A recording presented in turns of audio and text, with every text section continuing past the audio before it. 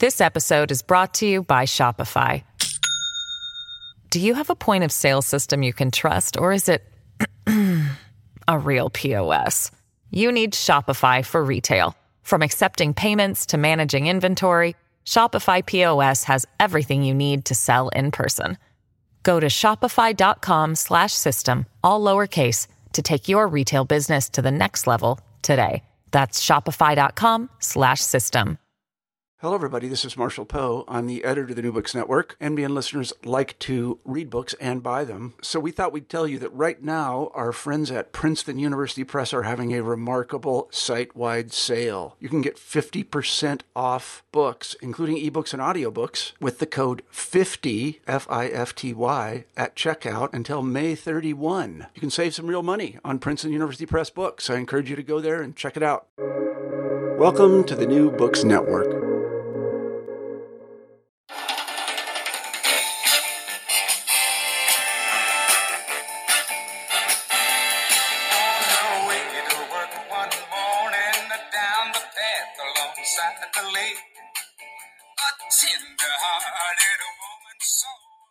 Hi, everyone, and welcome back to New Books and Genocide Studies, a podcast channel on the New Books Network. That is Al Wilson and the Snake. You'll hear more about this shortly. I'm your host today, Jeff Bachman, a senior lecturer at the American University School for National Service. Thank you all for listening.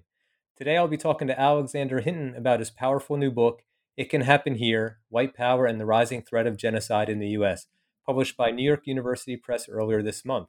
Alex, welcome to the show. Yeah, thanks so much for inviting me on. Thank you for joining me. Can you start us off by telling our listeners a bit about yourself? Yeah, I'm a professor of anthropology. There aren't a lot of anthropologists working on genocide, sort of within the domain of genocide studies. There are a few out there, so I'm one of them. And that sort of links into my research that I did as a graduate student in the 1990s in Cambodia. And I actually went in originally with a different research project, but I saw what had happened and I reframed my research around perpetration and trying to understand why genocide takes place and also perpetrator motivation. So I wrote a book, Why Did They Kill? That was my first book, the one that emerged out of my dissertation research.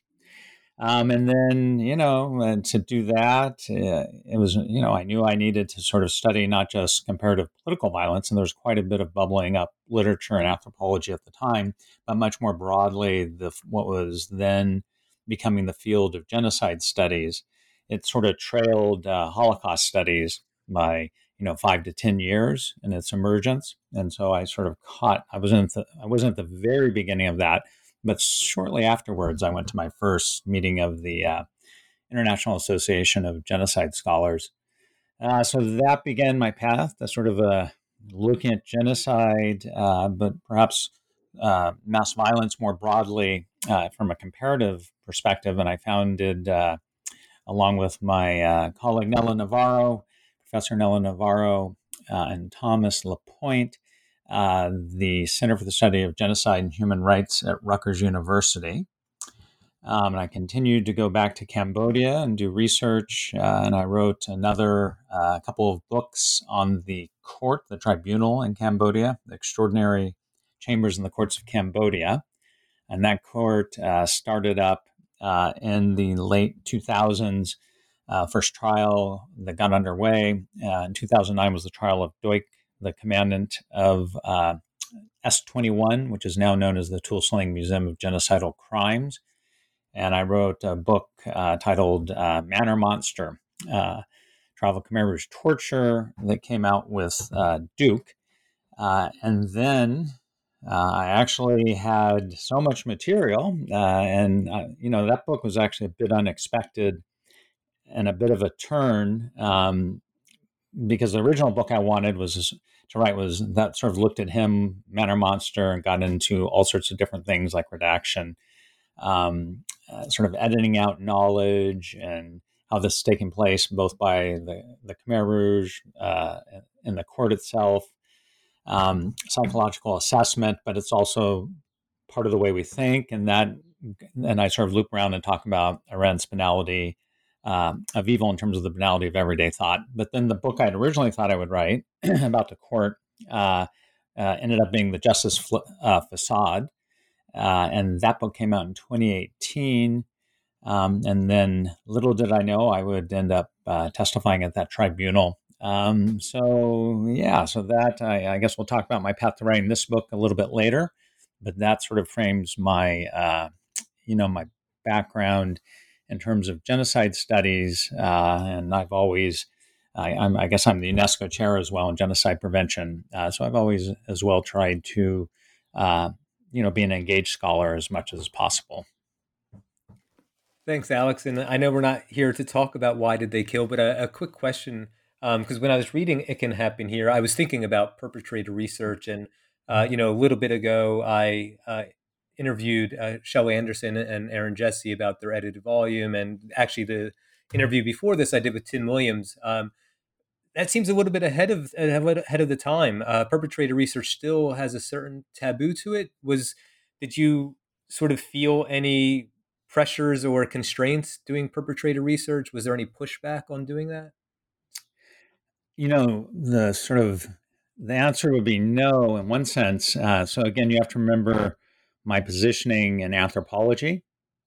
So I think within different disciplines, certainly a lot began to be done in Holocaust studies, but it varies from discipline to discipline. And as we sort of moved away from the you can't understand, you can't explain motif that was there for a while, kind of blocking out some of engagement with this topic.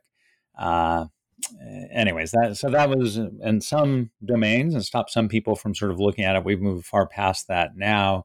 But I think because I was an anthropologist and, as an anthropologist, you don't necessarily begin with the question, you find the question when you're in the place that you're doing your research. And that, with my, like the book cover to Man or Monster that came out very directly, I said, oh, that's it. That's the book cover. It sort of messaged the whole, what the book was about. So that's a long way of saying I didn't really feel constrained, but it may be because I was working in a sort of different silo at the time. And as an anthropologist, I took up the question that everyone was asking in Cambodia. Why did Cambodians kill Cambodians? Khmer is the Cambodian word. Khmer is the Cambodian word for Cambodians. And that, that's the question I took up. But yeah, there was mainly, a lot of the literature on the Holocaust at the time. And it's great to see the new emerging field of perpetrator research that's coming out. I actually have another book that I'm co-writing with Tony Robbins, who's worked in Argentina. And we have a co-written book that is under contract with the press and will probably be out in a year and a half on perpetrators. So there will be in sort of our fieldwork experience at the same time in these two different contexts in conversation. So it will loop around again when that book comes out a little bit further down the road. You stay very busy over there, Alex, and maybe I'll have we can work it out that I have you and Tony Robbins on when that book comes out. But to your current book, It Can Happen Here. It is written in a unique style, and I was thinking it'd be great for the audience or our listeners to get an excerpt from it so they can get a feel for the style of the book. And I also understand that you have a excerpt of Donald Trump, reciting the snake that you want to share with us. Yeah, no, thanks so much. I think that's a nice way. It's hard to beat Al Wilson. I think it's not possible to beat Al Wilson's The Snake with your intro, but I will do my best. And then I guess I'll sort of read. Actually, it's the very beginning of the book. And this people who are listening in can get a sense for the way it's written. And I guess maybe afterwards we could talk about the literary strategies and choices that I made. That's a longer sort of discussion. But I think, as you said, just be good to begin. So I will read from the beginning of the book. The first chapter, the introduction, is called The Snake. The last chapter is called The Bird. And, they're sort of set as bookends, and that speaks to Toni Morrison's Nobel Prize address. I don't know if we'll have time to get into that, but the book is bookended with the snake and the bird. So this is the snake, and I will cut in and play the snake being read in the original after a little bit. And I would say my reading will be about like 2 minutes. We'll cut through the excerpt about 3, so it'll be maybe 5-6 minutes total if you bear with me. And I should note as well that the cover of the book features above in large block white letters. It says "It Can Happen Here," and it has a snake rising up, mouth agape, at the top. So that motif is very strong in the text. Introduction: The Snake. I want to read you something. Presidential candidate Donald Trump stands before a raucous audience at a campaign rally at the Youngstown Airport in Vienna, Ohio. It is March 14th, 2016, the day before the state's Republican primary. Trump had arrived on his personal jet, featuring gold-plated seatbelts and Rolls-Royce engines. It is painted in red, white, and blue and emblazoned with Trump's name, which is also printed in thick, bold letters on each of the ramp stairs he descended before walking to the nearby podium, while the crowd cheered and recorded his entrance on their phones. Some hold "Make America Great Again" signs. Trump invokes the slogan several times during his Vienna stump speech, homing in on the country's alleged dismal state of affairs, job losses, bad deals, manufacturing decline, and decrepit infrastructure. We're becoming third world, Trump laments. The solution is to vote him into office. We're going to do things the country isn't used to doing, Trump explains. It's called, we're going to win. To underscore the point, Trump offers a story. I want to read you this because I love it, Trump tells the crowd. The story, he continues, is based on a 1986 song by Al Wilson, an African-American soul singer.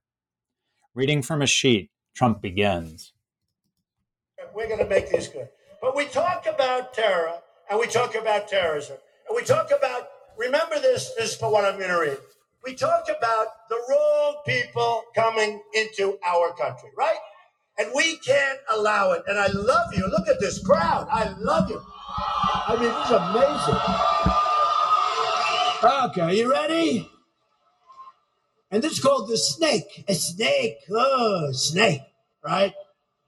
On her way to work one morning, down the path along the lake, a tender-hearted woman saw a poor, half-frozen snake. Her pretty colored skin had been all frosted with the dew. Oh, well, she cried, I'll take you in, and I'll take care of you. Take me in, O tender woman. Take me in, for heaven's sake. Take me in, O tender woman, sighed the broken snake. She wrapped him up all cozy in a curvature of silk, and then laid him by the fireside with honey and some milk. Now she hurried home from work that night. As soon as she arrived, she found that pretty snake she'd taken in had been revived. She was happy. Take me in, O tender woman. Take me in, for heaven's sake. Take me in, O tender woman, sighed the broken snake. Now she clutched him to her bosom. You're so beautiful, she cried. But if I hadn't brought you in by now, heavens, you might have died. Now she stroked his pretty skin, and then she kissed him and held him tight. But instead of saying thank you, that snake gave her a vicious bite. Take me in, O tender woman, take me in, for heaven's sake. Take me in, O tender woman, sighed that vicious snake. I saved you, cried the woman, and you've bit me, heavens why? You know your bite is poisonous, and now I'm going to die. Oh, shut up, silly woman, said the reptile with a grin. You knew damn well I was a snake before you took me in. Right? right?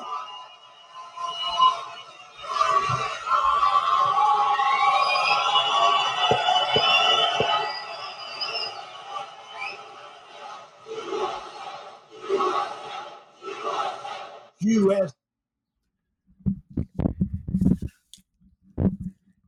It's Wow. not the first. Yeah, it's hard to continue after that. So that's wow. I think that sums it up. Um, so this is the beginning of the book. I relate this, and it's a theme that goes that sort of flows throughout. But it also speaks to the reason that when I first began to think about writing this book and writing about what was going on, because as you can already see at the time, then candidate Trump was using this language of borders, invasion, a threatening not us that's contaminating the body politic.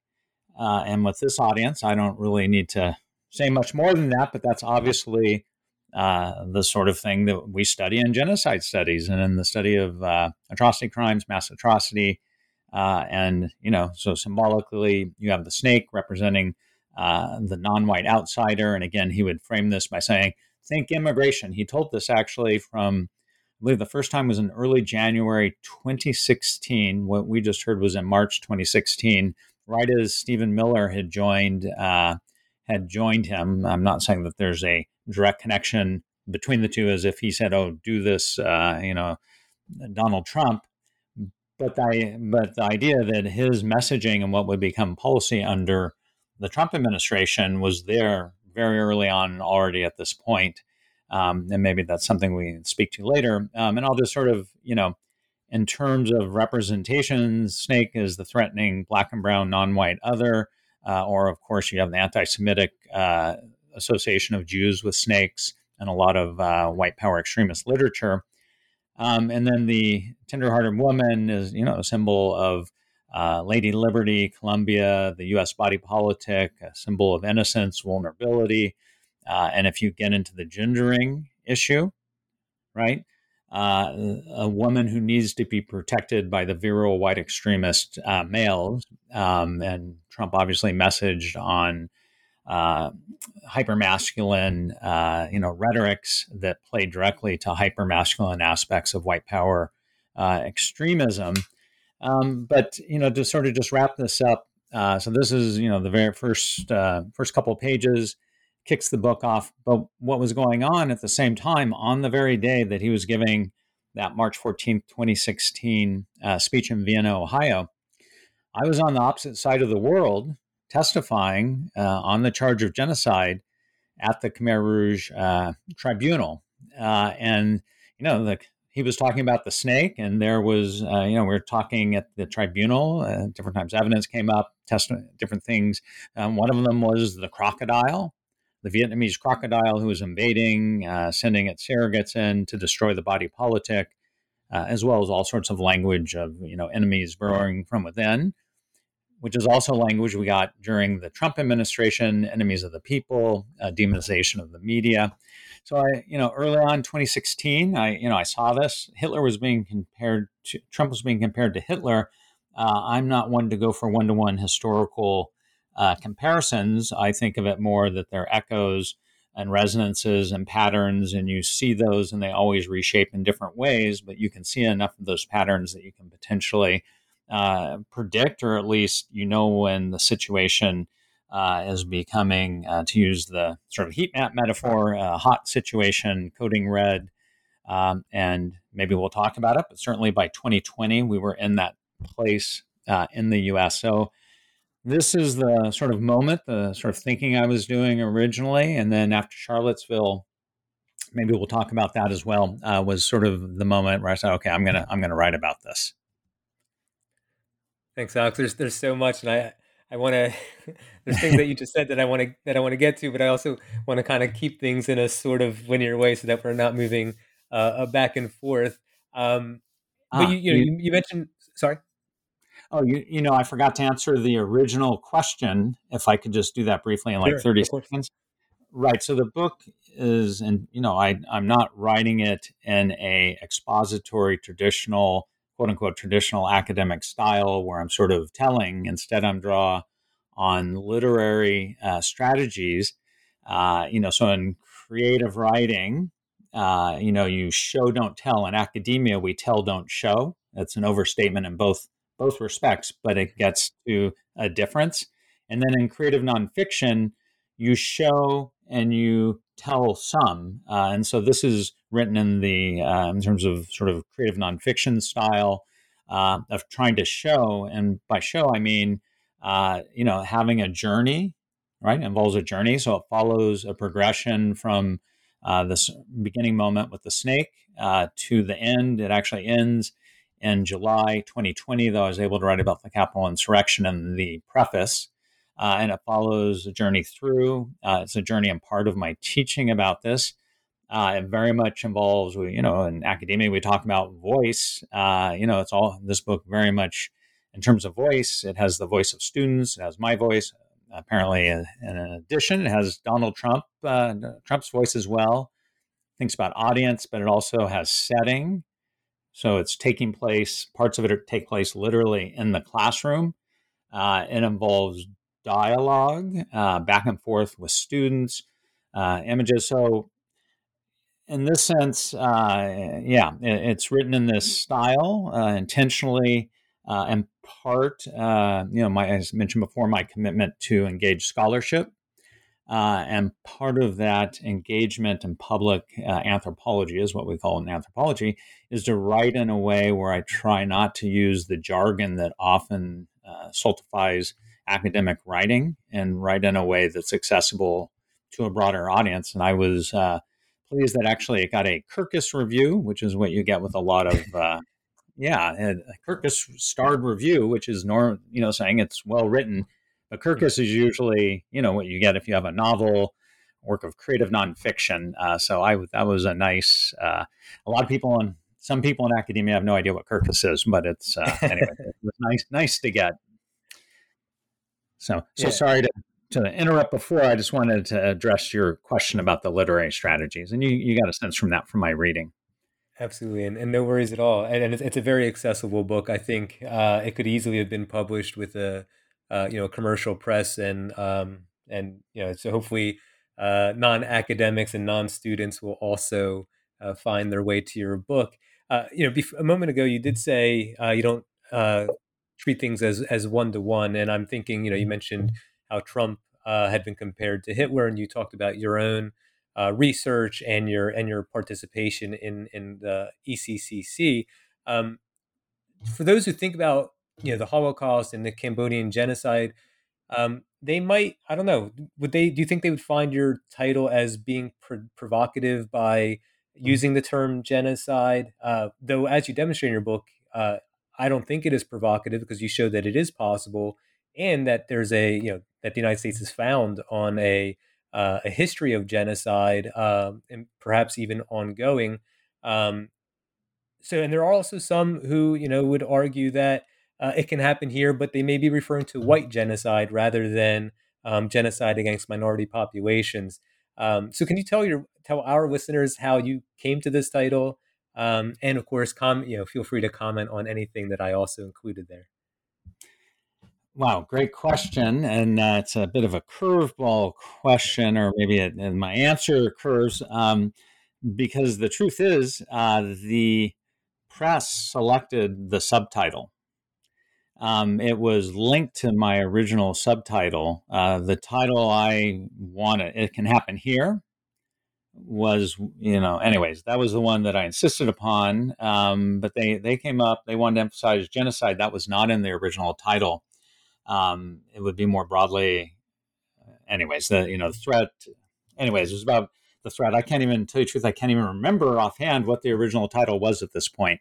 But I was okay with it. And I actually liked the title, their suggested subtitle, which reworked my original title. But I think the key phrase, and in one sense, I want to hit hard on the idea that genocide, the sort of most extreme position on the spectrum of mass violence or atrocity crimes that we as scholars study, that potential is there and it could happen. But the subtitle is The Rising Threat of Genocide. So it's speaking very directly to this idea that, we have the spectrum of potential violence that can manifest in different forms. You can't just study genocide alone.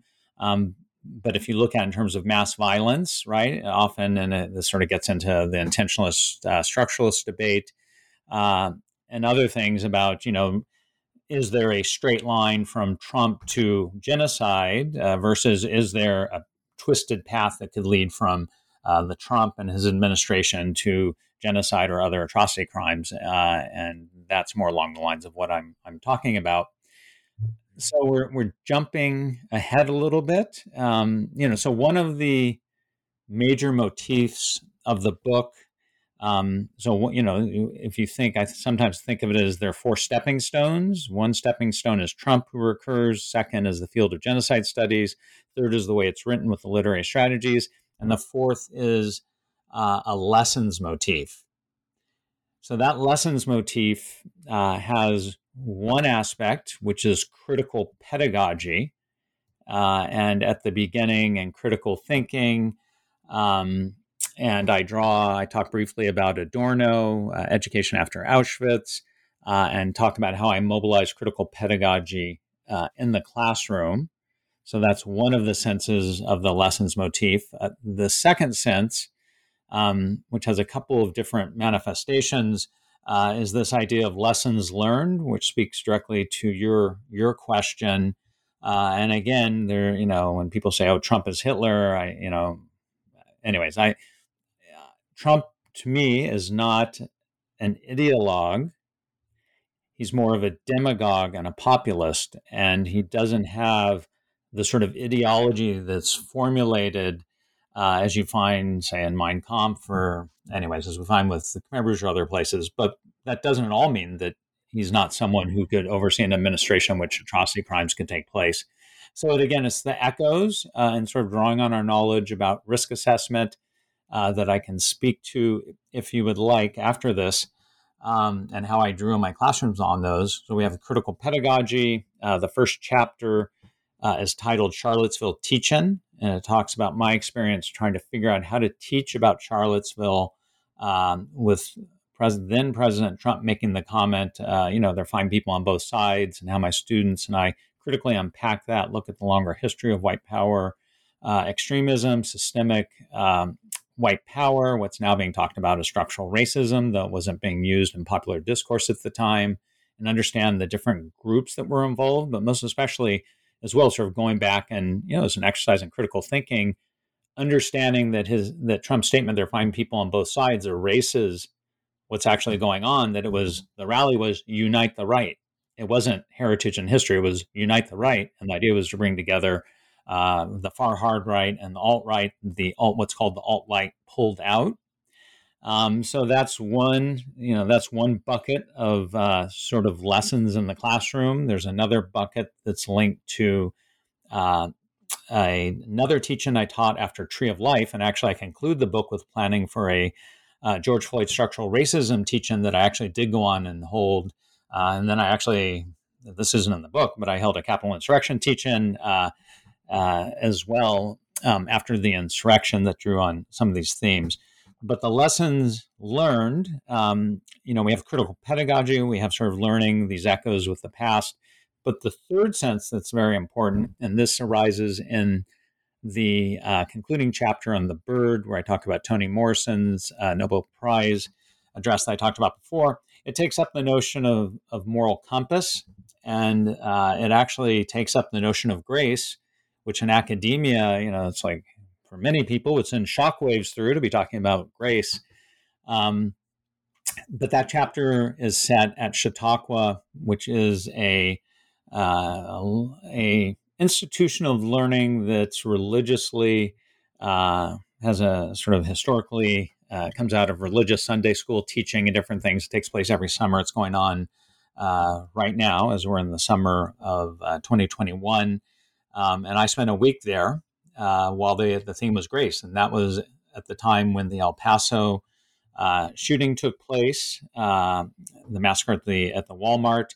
Nguyen Gia, who was the head of the most senior living Khmer Rouge at the time, whose trial I attended, who I actually had a face-off with at the very end of it, he died like the day after, and Toni Morrison died. So you had this very strange conjunction, and meanwhile you were having these discussions of grace. But that sort of loops around. There's a much broader story that I get into with that. But in terms of lessons, I take up the notion of moral compass, which is something that we talk about to some extent. It's rarely defined, and it often kind of floats. So I take it up and I reframe the book in terms of moral compass. And by moral compass, and I'll end this after this with this question about lessons. But I think of moral compass, and this is one of the takeaway of the book is it can happen here to get away from the denial that we have linked to that question, whether it comes through the myth of American exceptionalism, the immediate response to say, this is not us, or the denial that comes by saying, oh yeah, it's those haters, it's those racists, it's nothing to do with me, it's those bad apples. And that might be worth, if you want to talk more about that, we can. But we have that myth of denial. So the moral compass is centered in the book around the notion of awareness, is the center rose, the awareness of grace. And that definition comes out of different lectures that were being held there at the time. But it involves being able to look around and understand a context, being able to look at and understand the perspective of other people, even those with whom you very much disagree, even those, as I learned in my interviewing and meetings with perpetrators in Cambodia, including tortures, people involved in mass executions, to see them and as a human being, understand them and understand their story and what that story is. So that's something in terms of far-right extremists that's informed, and that's the basis of the bird, of dialogue. To look beneath, to continue the seeing metaphor. And by that, I mean to critically unpack surface level things that are taking place and understand that. And that links back into the critical pedagogy I mentioned. And to be able to look back, as you stressed in your question, and understand the echoes and connections with the past, how they inform the present, bring us to where we are, but also lay the pathway of what stretches ahead of us. And that's the last of the 4 points, is looking ahead, and sort of loops back to risk assessment, but also us as human beings navigating morally contentious, treacherous, difficult, fraught situations as we had during the Trump administration, but we have all the time in our lives, and having moral compass to be able to navigate our path. And then the last thing I'll just say is, I link in moral compass and moral imagination, which I think of as thinking about in all these different senses I just articulated, which enables you to then think beyond, to reimagine. And so I take up all the moral compass. That all comes in this last chapter on grace. So I've talked about the snake, I guess, Charlottesville teach-in, and the chapter on grace so far. We've covered a lot of ground. That's right. Thanks, Alex. And you're reading my mind. I was going to follow up, since you mentioned moral compass. I was going to ask you about moral imagination, but you covered that a little there. But maybe it'll come up a little more here. If we stay on the teaching for a moment, I was really inspired by your book to think about, over the summer, to think about my fall classes and from there, and the type of methods I use in the classroom. You're a distinguished professor of anthropology at Rutgers University. You've been doing this for a good period of time. Did you learn something about your teaching as well, just as you're trying to lead your students? Were teaching something you commonly used before? I guess that's the question. Where did this take your teaching from where it was before? Yeah, no, it's a great question. So I had never done a teach-in before. The Center for the Study of Genocide and Human Rights, my colleague Nella Navarro, Professor Navarro has we've had teach-ins linked to issues, but these haven't been said in the classroom. It's been more student-organized discussions, and we have the students sometimes will put together readings about topics that are in the news. So we've had some of those in the past, but I never in my own class had a teach-in before. So that definitely was a learning experience.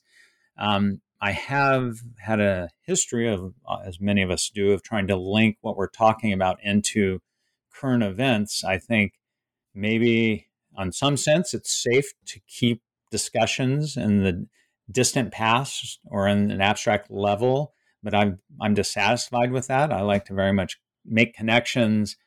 But to make those connections, and this, again, maybe is another thing that I've navigated, I think it worked pretty well. The question is, how do you avoid devolving into a massive sort of name-calling exercise where some people feel shut down in the classroom, like they can't say anything. This speaks a little bit to some of the really frustrating discussions of critical race theory and discussions about the 1619 Project that are going on, but that's an aside. But the sort of premise of discussion, and I talk about this when I talk about critical pedagogy at the beginning with the Charlottesville teach-in, what I say to the students at the beginning is I say, look, I don't want to know anyone's opinion, and you don't want to know my opinion, right? Because that'll just lead us to argue. But what we can agree to do together is to take a journey where we critically unpack and understand what's going on. And after we do that process of analysis, and I always like the word analysis, the etymology, which is an unloosening, right? We sometimes call it denaturalization, something like that. But I like the metaphor of unloosening, something that's sort of closed off and unseen. And it's that sort of unloosening that enables you then to, have opinions. And when I think of opinion, I should just say I think of it more in the Hannah Arendt sense. That's a bigger discussion, with the Socratic method, the internal dialogue you have with yourself before you go and engage in the public sphere with others who have their opinions, and you dialogue and you're challenged, and then you go back and you have your internal 2-in-1 Socratic method dialogue. So that's what I mean by opinion. The classroom in this sense is a public sphere, and you think through issues and you discuss them and you learn in that context and you go back and think about them more. But the one thing that's critical to avoid is just having some people feeling like they're silenced or have these arguments that are based on very surface level understandings. Remember, before I said in terms of moral compass, one of the dimensions is thinking beneath, unpacking, and looking at history is one way to do that.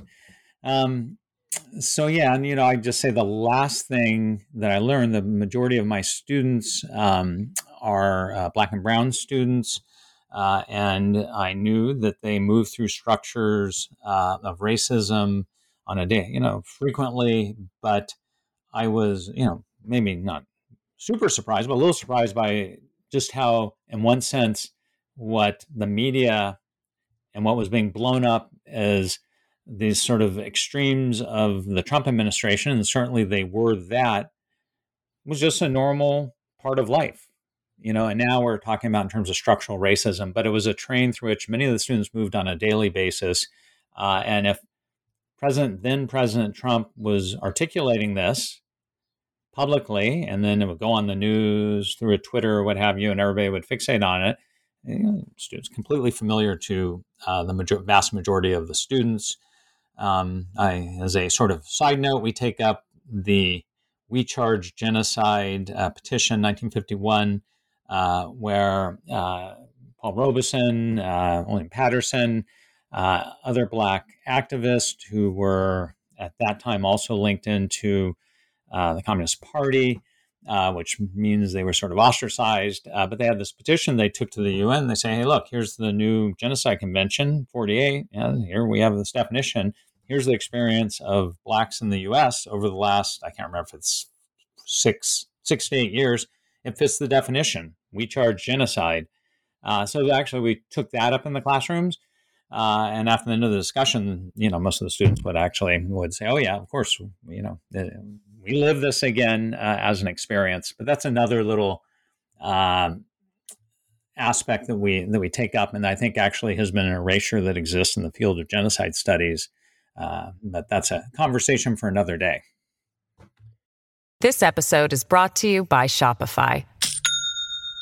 Do you have a point of sale system you can trust, or is it a real POS? You need Shopify for retail. From accepting payments to managing inventory, Shopify POS has everything you need to sell in person.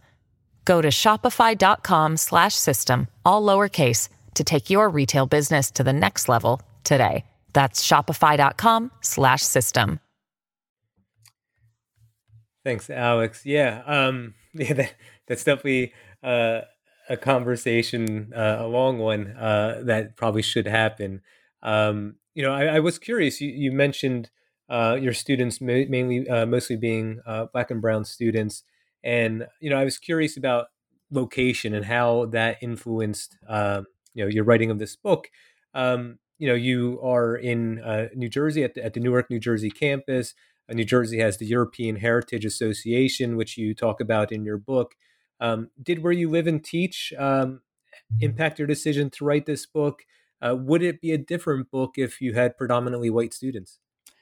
Yeah, it would definitely be a different book. It would be the same. It would have the same title, but the classroom conversations would be different, and there would no doubt be a lot more resistance and pushback to some of the discussions that we were having, and it would be precisely even more so that sort of classroom setting, where the book even, I don't want to say even more, but the book is, I think, needed in some sense because it sort of makes this case against the denial that I mentioned before, linked to American exceptionalism, linked to the bad apples thesis, and sort of back to the, not me that we always want to sort of fall back into. It's not me, someone else. And it's also, but of course, everything we're talking about is all about differentiations of us and them. So there would definitely it would be written differently in terms of the classroom conversations.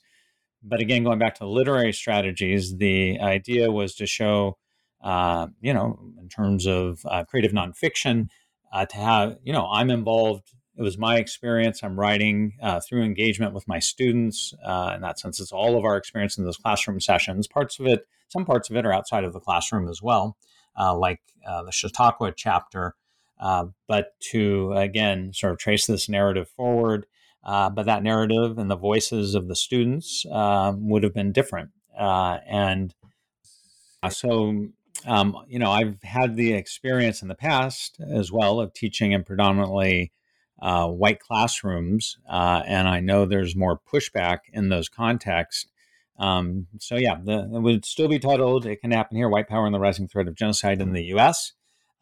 But because voice, in this case, the voice of the students, as well as my voice in the classroom, those voices would have been different. The discussions might have changed, and who knows, at the end of my chapter on the Tree of Life teach-in, where we take atrocity crimes, risk assessment frameworks and apply them to the current situation in the U.S., the majority of students think that it's sort of code red in the U.S. or a moderate risk assessment threat. I expect that people would have thought there was less of a threat in a different sort of classroom. But I think that's precisely for that reason that the book, is important to have something to say to students in a spectrum of context.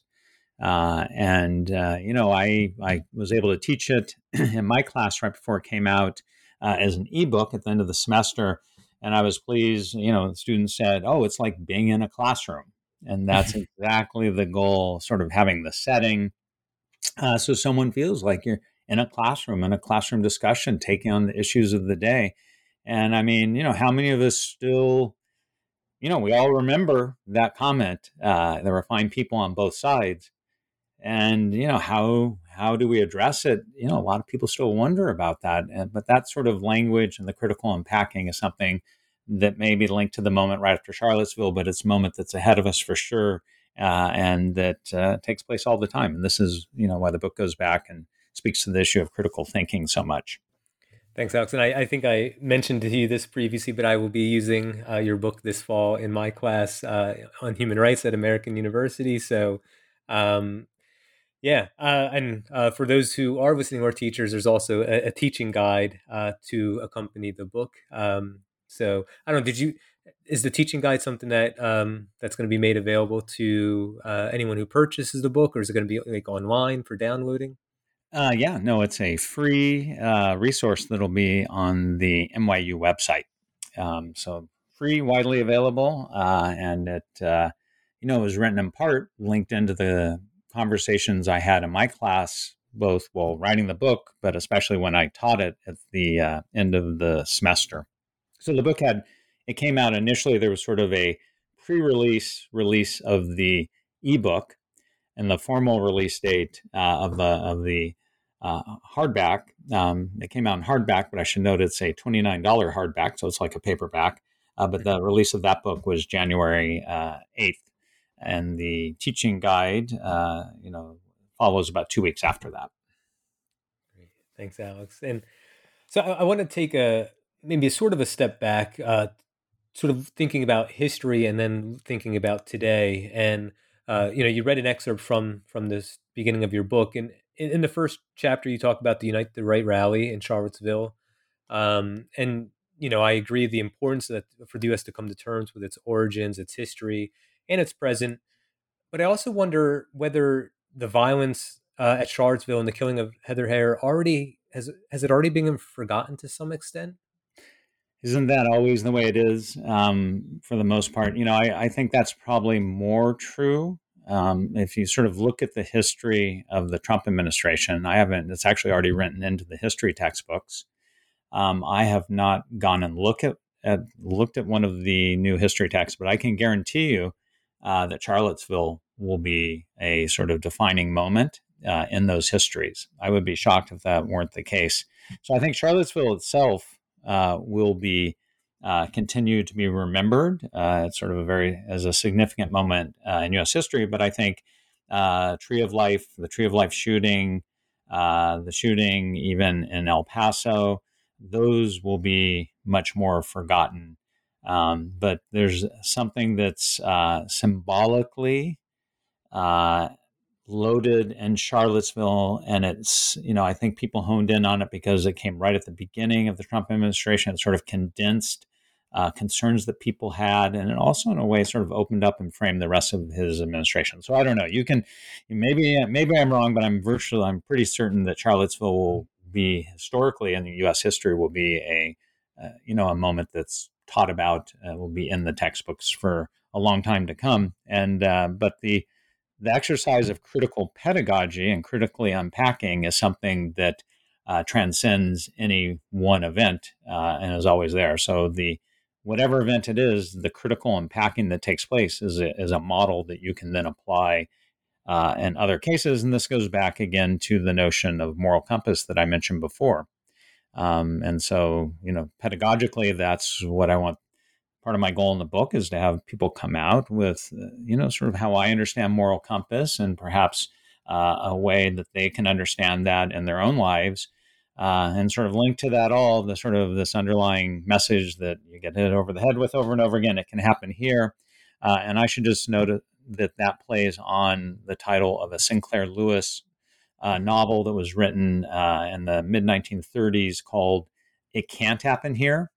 And in the 1930s, of course, for all of those who study these things, Hitler had just come to power in Germany, 1933, and his wife actually is a journalist who interviewed Hitler. But meanwhile, he looked around and he had a sort of brown shirt equivalent in the U.S., the silver shirts. And there were tens of thousands of them.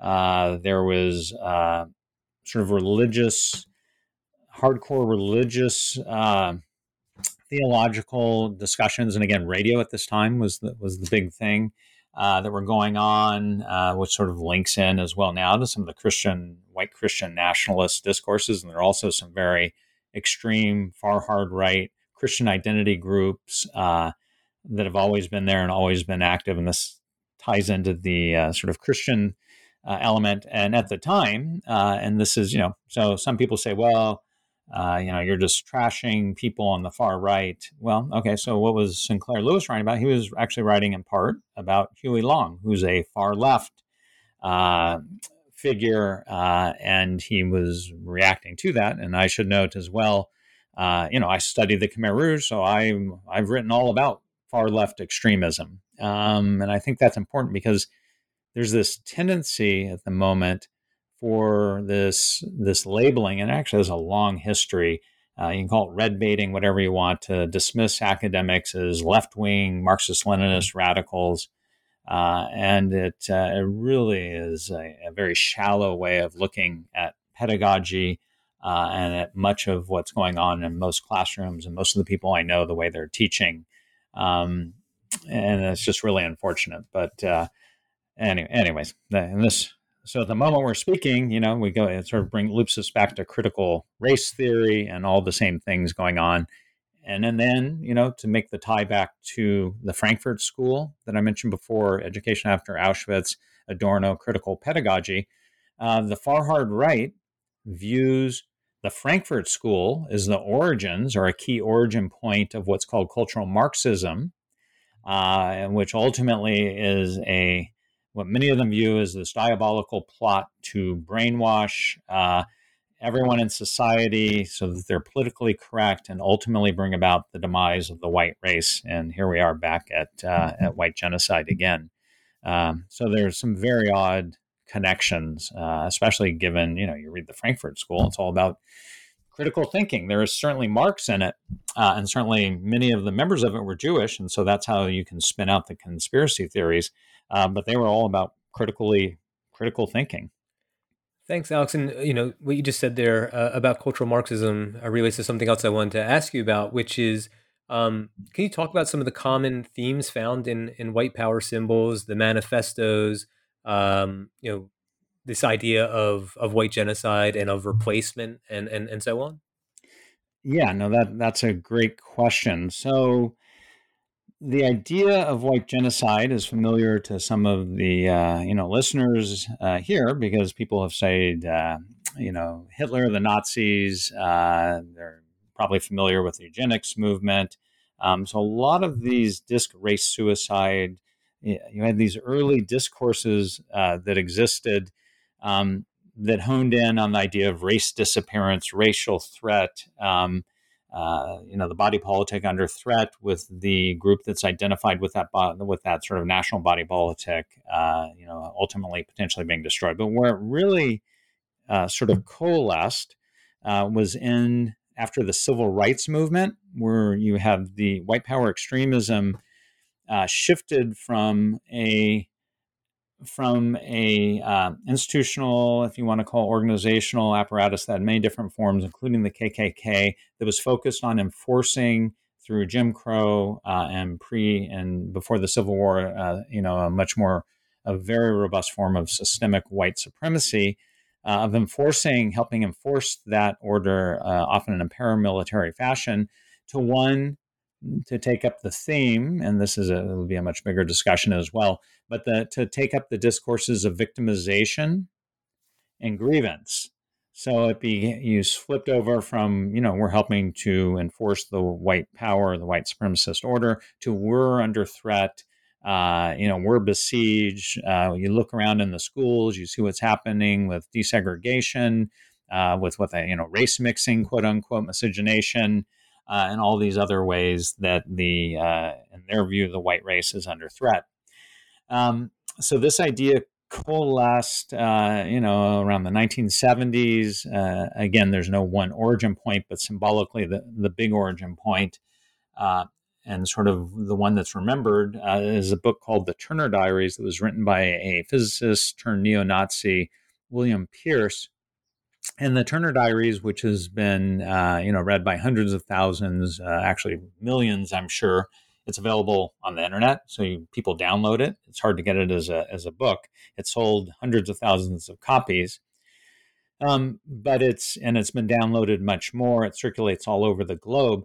But the core of the story, in a nutshell, it begins with some gun laws. You have a sort of, what would be called a politically correct cultural Marxist regime in power, with Jews ultimately standing behind everything, manipulating everything that's always there, and much of the white power extremists fantasizing. And they start to take away guns. This guy Turner isn't necessarily brought into the movement from his white power extremist views, but because of gun control. And this, by the way, is a fantasy that exists in what's now called accelerationist movements. You have an event that catalyzes a much more a broadening of the groups involved, and it very quickly you move to a point of having race war or some apocalyptic moment. So this book models that accelerationist model, and basically, and then the white power revolutionaries topple the U.S. government, kill all non-whites. They purge the race traitors, quote unquote, in a day called the Day of the Rope, where they hang everyone. And so, if you remember the nooses that were out at the Capitol insurrection, a lot of people pointed to the Turner Diaries, and this is everyone knows in white power circles, the Day of the Rope.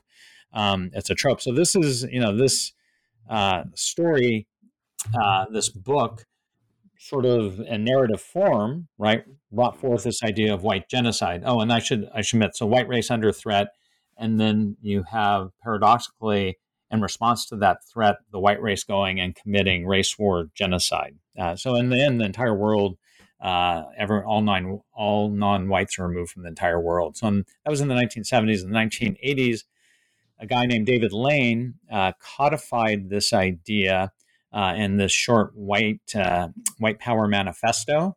And, I won't go into the details, but basically he took what was in that book, and we're in discussions in the Turner Diaries, and what were in discussions at the time, and he codified it. There's a 14 words sort of saying at the end that's become this big phrase in white power circles.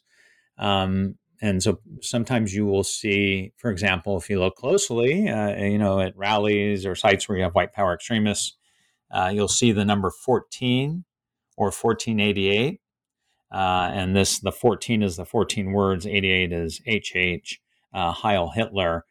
So it's a white power, code word for this. So this idea of white genocide, grievance, feeling we're under assault, our race, our group identity, and our very survival as a racial group is imperiled, is something that continues into the present. White genocide was one of the most widely used white power hashtags before it was banned by Facebook. There's a European version, and it's kind of interesting because the U.S. version is more of one, let's take up arms and fight back, which sort of is in keeping with U.S. history, fight back against the oppressive tyrants. The European version is often called replacement theory, which is ultimately the two overlap, and it's another iteration of white genocide. And I should just add that, people say it's the bad apples, and I mentioned the bad apples, the problem of looking at far-right extremists as bad apples.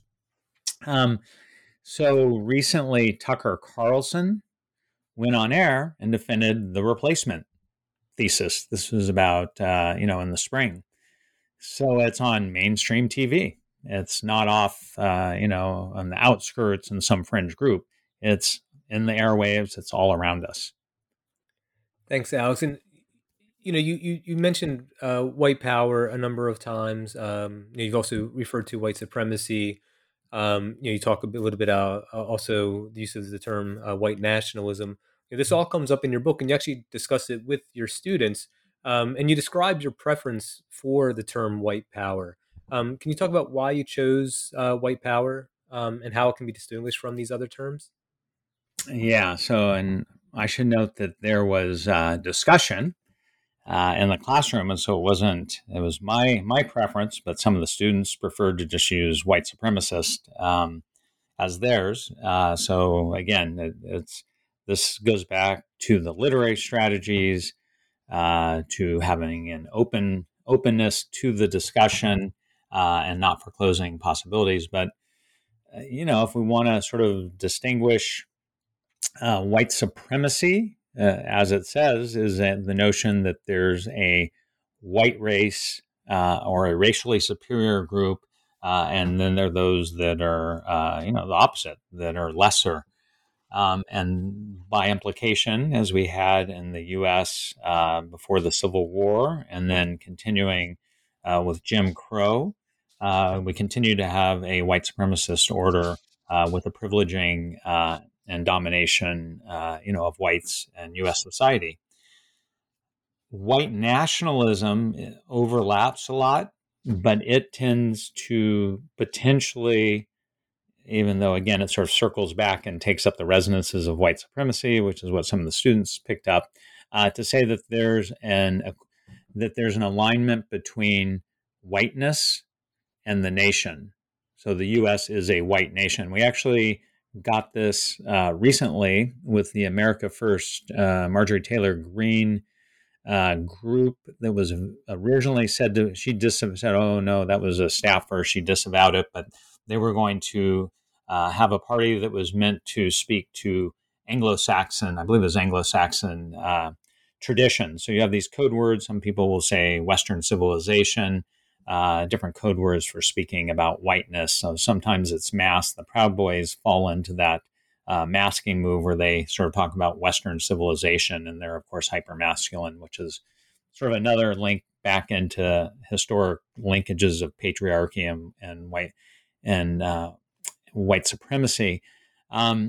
White power links into both of those. It also can encompass, so we got these terms alt-light and alt-right at Charlottesville that everyone suddenly became familiar with. The alt-right, they actually published a manifesto, and they said, here are 3 planks. Race is real. Right? They don't like anthropologists because, of course, anthropologists, as many other scholars do, but there's a long history in anthropology of saying race is a social construct. So they say race is real, white genocide's underway, plank number 2. The third one, we have a Jewish problem, which is back to this idea of Jews are orchestrating everything as a plot before. So they're overtly, have a very overt white nationalist and even white supremacist orientation. And again, these are terms, and they're different sorts of groups that fit, and people move and change. So we can't think of it as completely fixed, but we can sort of see these, if you will go back to that bucket metaphor, the bucket of the far hard right, the bucket of the alt-right, and then the bucket of the alt-right, where the Proud Boys and others were sometimes linked, where they would not be talking directly about white genocide, but they would be talking about, as I mentioned before, white civilization. So white power as a term doesn't speak to the nation, but it takes account of the variation within the sort of spectrum of groups I just mentioned, but also the geopolitical global connections, transnational connections between and within the white power movement. And so a number of scholars, some scholars have argued that this is the best term, and that's what I agree with them, because the white power movement, it has its local particularities, has local histories. And again, I mentioned replacement versus white genocide as sort of a difference, right? And there's sort of white genocide has this linkage into U.S. history. Replacement comes out of a European tradition, even as they completely overlap and everybody's reading each other and imitating each other. They're meeting, they're talking, they're circulating. And so there are all of these transnational global connections with white power extremism. And if you think about Christchurch, Anders Breivik in Norway, there's who also talked about white genocide and replacement on the manifestos that they left behind, as did the Walmart shooter, as did Dylann Roof. I mean, over and over again, you find this imagery of white genocide. So that's why, I use white power. I should add that white genocide obviously isn't the sort of idea that drives everyone all the time, but it's a core discursive, as we say in academia, structure that's very foregrounded, plays into the notion of grievance, and that can help bring together a wide of groups that have different clusters, different orientations, and different beliefs. Most of them can come together on this notion that the white race is under assault and something needs to be done about it. And that's where we get really this dangerous potentiality, which is action needs to be taken. There are Jews and other Black and brown groups that are threatening the existence of the white race, and we got to take care of that problem. There was at one point I talk about a neo-Nazi from the Daily Stormer who's interviewed on a Vice video, which I show in the class and discuss as part of the book, and I might just read it. So he's interviewed in the car, during Charlottesville, and he says, "We're showing to this parasitic class of anti-white vermin, this is our country. This country was built by our forefathers and sustained by us, and it's going to remain our country. Last night at the Torch Walk, there were hundreds and hundreds of us. People realize they're not atomized individuals. They're part of a larger whole. Because we've been spreading our memes, we've been organizing on the internet, and so now they're coming out. And now, as you can see today, we were greatly outnumbered the anti-white, anti-American filth. And at some point, we will have enough power that we will clear them from the streets forever. That which is degenerate in white countries must be removed. You ain't seen nothing yet." So that's a sort of concrete manifestation of the idea of white genocide and this accelerationist, what's now called accelerationism at some time, but the idea that it's necessary because, this is the paradoxical thing, because we're under threat, we're going to commit mass violence and have a race war that in the fantasy that was that everyone knows about in the Turner Diaries leads to the mass destruction and harm of Black and brown people, as well as Jews, who I should say, historically, Sanders Gilman, different people about Jews being coded as white or non-white, but in the imagination of far-right extremists, Jews are not white. Yeah, and that also speaks to the excerpt that you read. This idea that you discussed with your students that Trump is a symptom of white power rather than its source. And in your book, you and your discussions with your students, you emphasize the importance of seeing these current manifestations as well as the historical structures and ties that continue to foster racism, anti-Semitism, anti-Asian violence, sexism, misogyny, and so on. When thinking about the prospects for transitional justice and prevention in the U.S., does it concern you at all when the leadership of the Democratic Party says things like, quote, "We have to remember who we are," end quote, and quote, "We are in the battle for the soul of this nation," end quote. And I ask this because I wonder if it obscures U.S. history domestically and in terms of U.S. foreign policy. And relatedly, where does U.S. foreign policy and its history of violence on people of color come into play? Yeah, that's a great question, and they're sort of in a way two related questions. So you pick up on a point that's at the core of the book. Charlottesville was depicted as the Capitol insurrection was, and other moments of far-right extremist violence or extremist violence of any sort as exceptional moments that are aberrations. And this is back to the idea of the bad apples, right? It's sort of parsed away, cordoned off from us and any kind of implication we have in activities like this by saying it's the bad apples. Trump is an aberration. He's an exceptional person.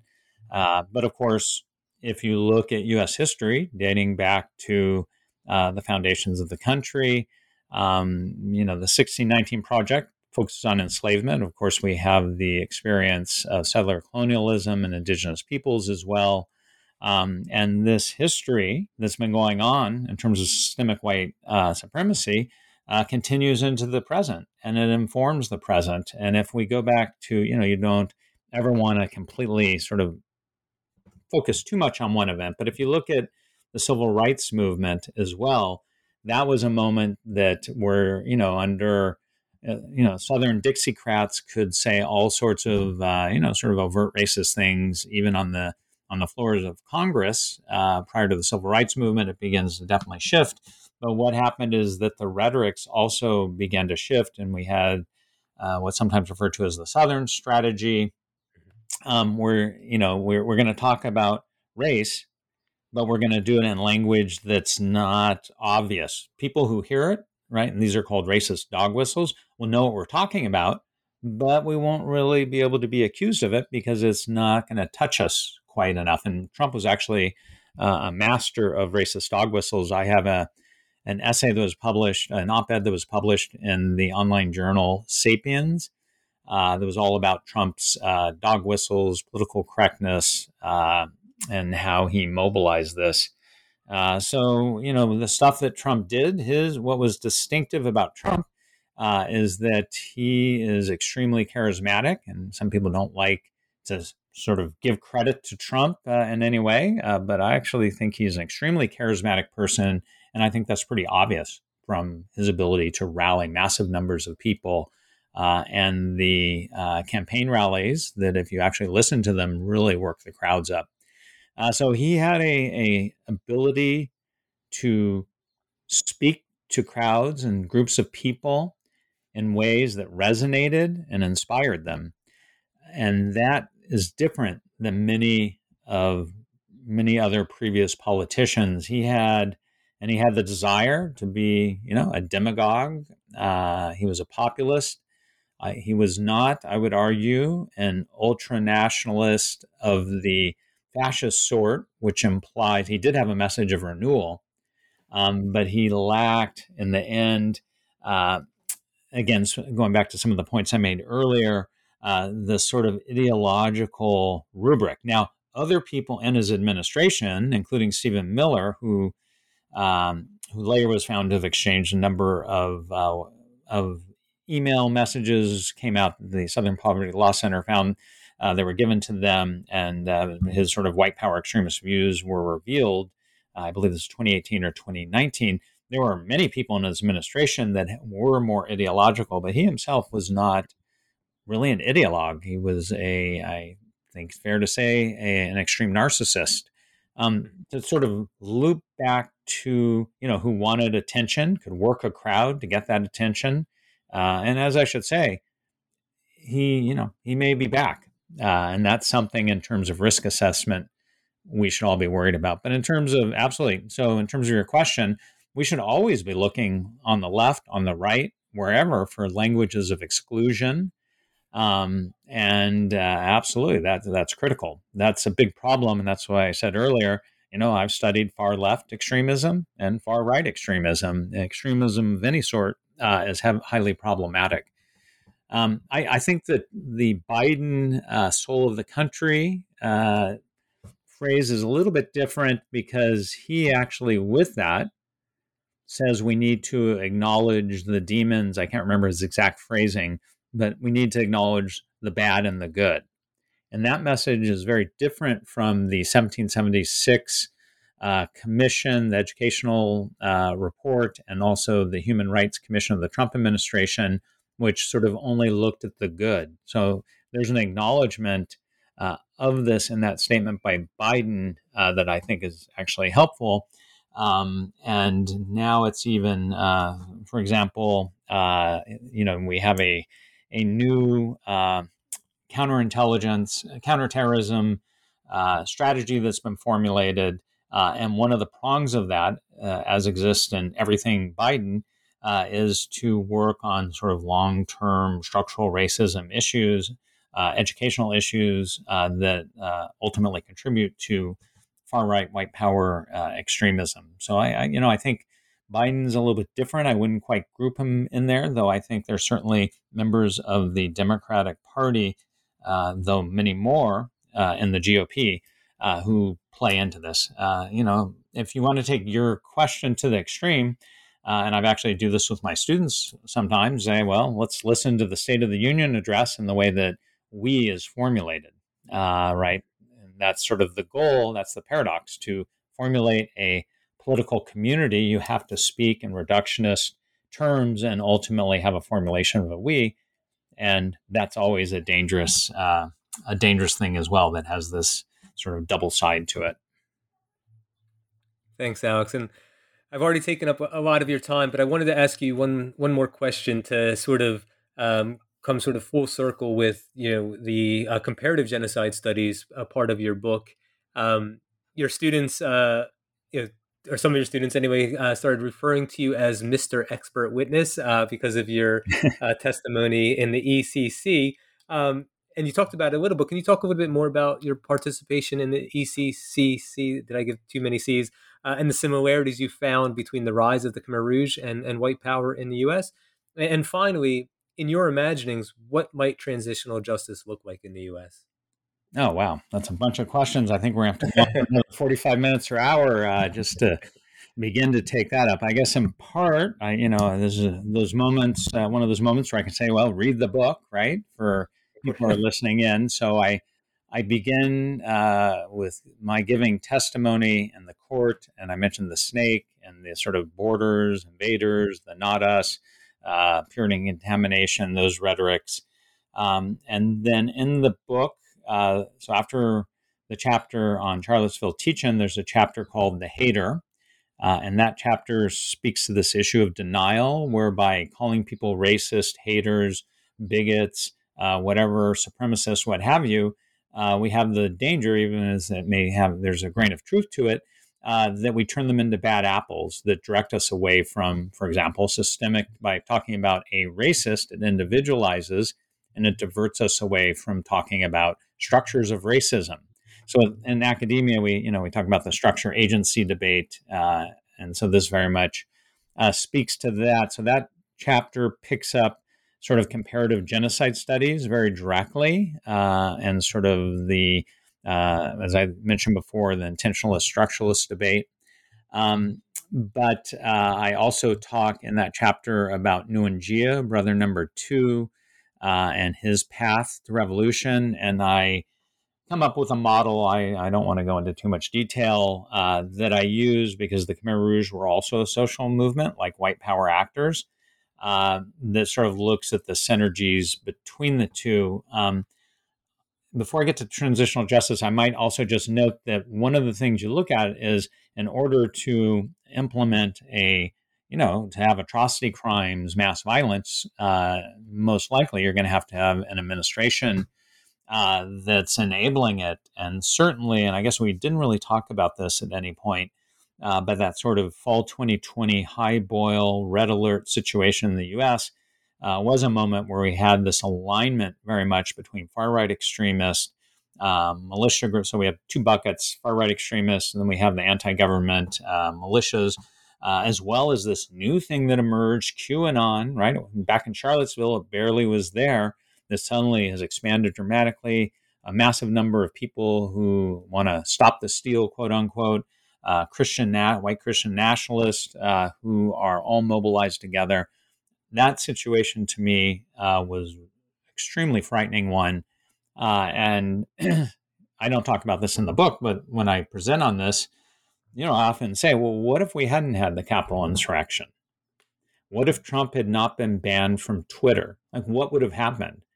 And that's a situation where I think actually you could have had lots of violence in the streets. And there were a number of really scary possibilities at that time. So in a very paradoxical way, the horrible, awful Capitol insurrection may have ultimately prevented something much worse from taking place. The last thing in terms of transitional justice, so I have this long background working in the field of transitional justice with those books on the ECC that you mentioned. I actually recently wrote an op-ed, another one for Sapiens, calling for a truth commission on white supremacy. And that one's very specifically articulated to go back to 1492 versus just 1619, to also take account of indigenous experience, settler colonialism. But maybe, so I was recently talking to someone else about this, and we were having a conversation about New Zealand, Canada, and the U.S.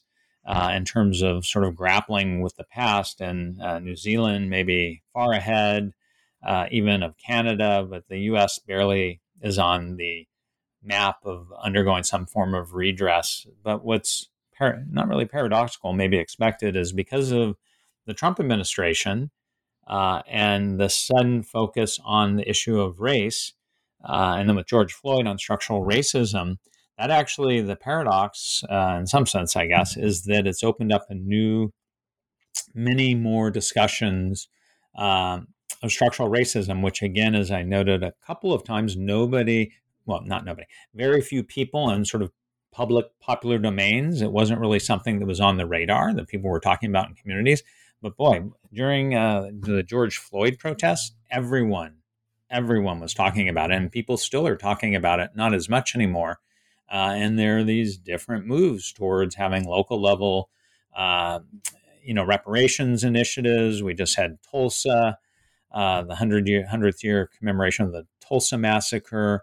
So we used to just have a few transitional justice initiatives in the states, and now we have, I think maybe we can say dozens, certainly more than a dozen, and depending on how you define it, a large number. We may not have a 1/6 commission. Maybe we still will. They're talking about it again, but that's really the tip of the iceberg. The reckoning in the U.S. that needs to take place needs to stretch all the way back to the beginnings of the country. The educational debates, in some sense, could be looped into that as well, because in many places, education about atrocities committed in the past is viewed as a form of redress that enables society to move forward. And that goes back to your question about lessons of the past. But we are, in a really interesting, maybe somewhat hopeful moment. Hopefully the energies won't fade away, but we'll see. So I'm certainly much more optimistic today than I was 5 years ago about the possibility of having a reckoning with the past that was largely obscured, erased, and denied by many people, groups, and political parties. Thanks, Alex, for that optimistic end note. I can definitely say that my conversations with my students have definitely changed over the last 5 years for sure. Also, and so I think that energy is still there, at least among the young people in this country today. Alex, thank you so much for your time. I really enjoyed our conversation, and I hope to have you back again. That would be fantastic. I forgot to mention one last little tidbit is actually originally I conceived of this book as having a lot of material about my testimony at the tribunal. That was the original. And I've actually split it off. So I've actually finished a book that will be coming out with Cornell University Press on my testimony that in a certain sense is the companion volume of this book. That's do you know when about that's coming out? I know you mentioned the co-authored book. And is there anything else you're working on? Do you have any time for anything else? I don't. These are all things come together in odd ways. Like with projects. I have an Oxford Handbook of Transitional Justice that's been the work for years with Lawrence Douglas and Jens Meyrenreich. So that's going to be out later this year. That's going to be like I think they said 1,500 page Oxford Handbook. So it's going to be, use it for your door as a door stopper if you need it, or pop it open and read a chapter. But that's it. Then I'm going to take a break. You deserve it. Well, thanks again, Alex, and I'm sure we'll talk soon. Yeah, thanks so much for having me on. I really appreciate it. Thanks, Alex. Take care. Yeah, you too.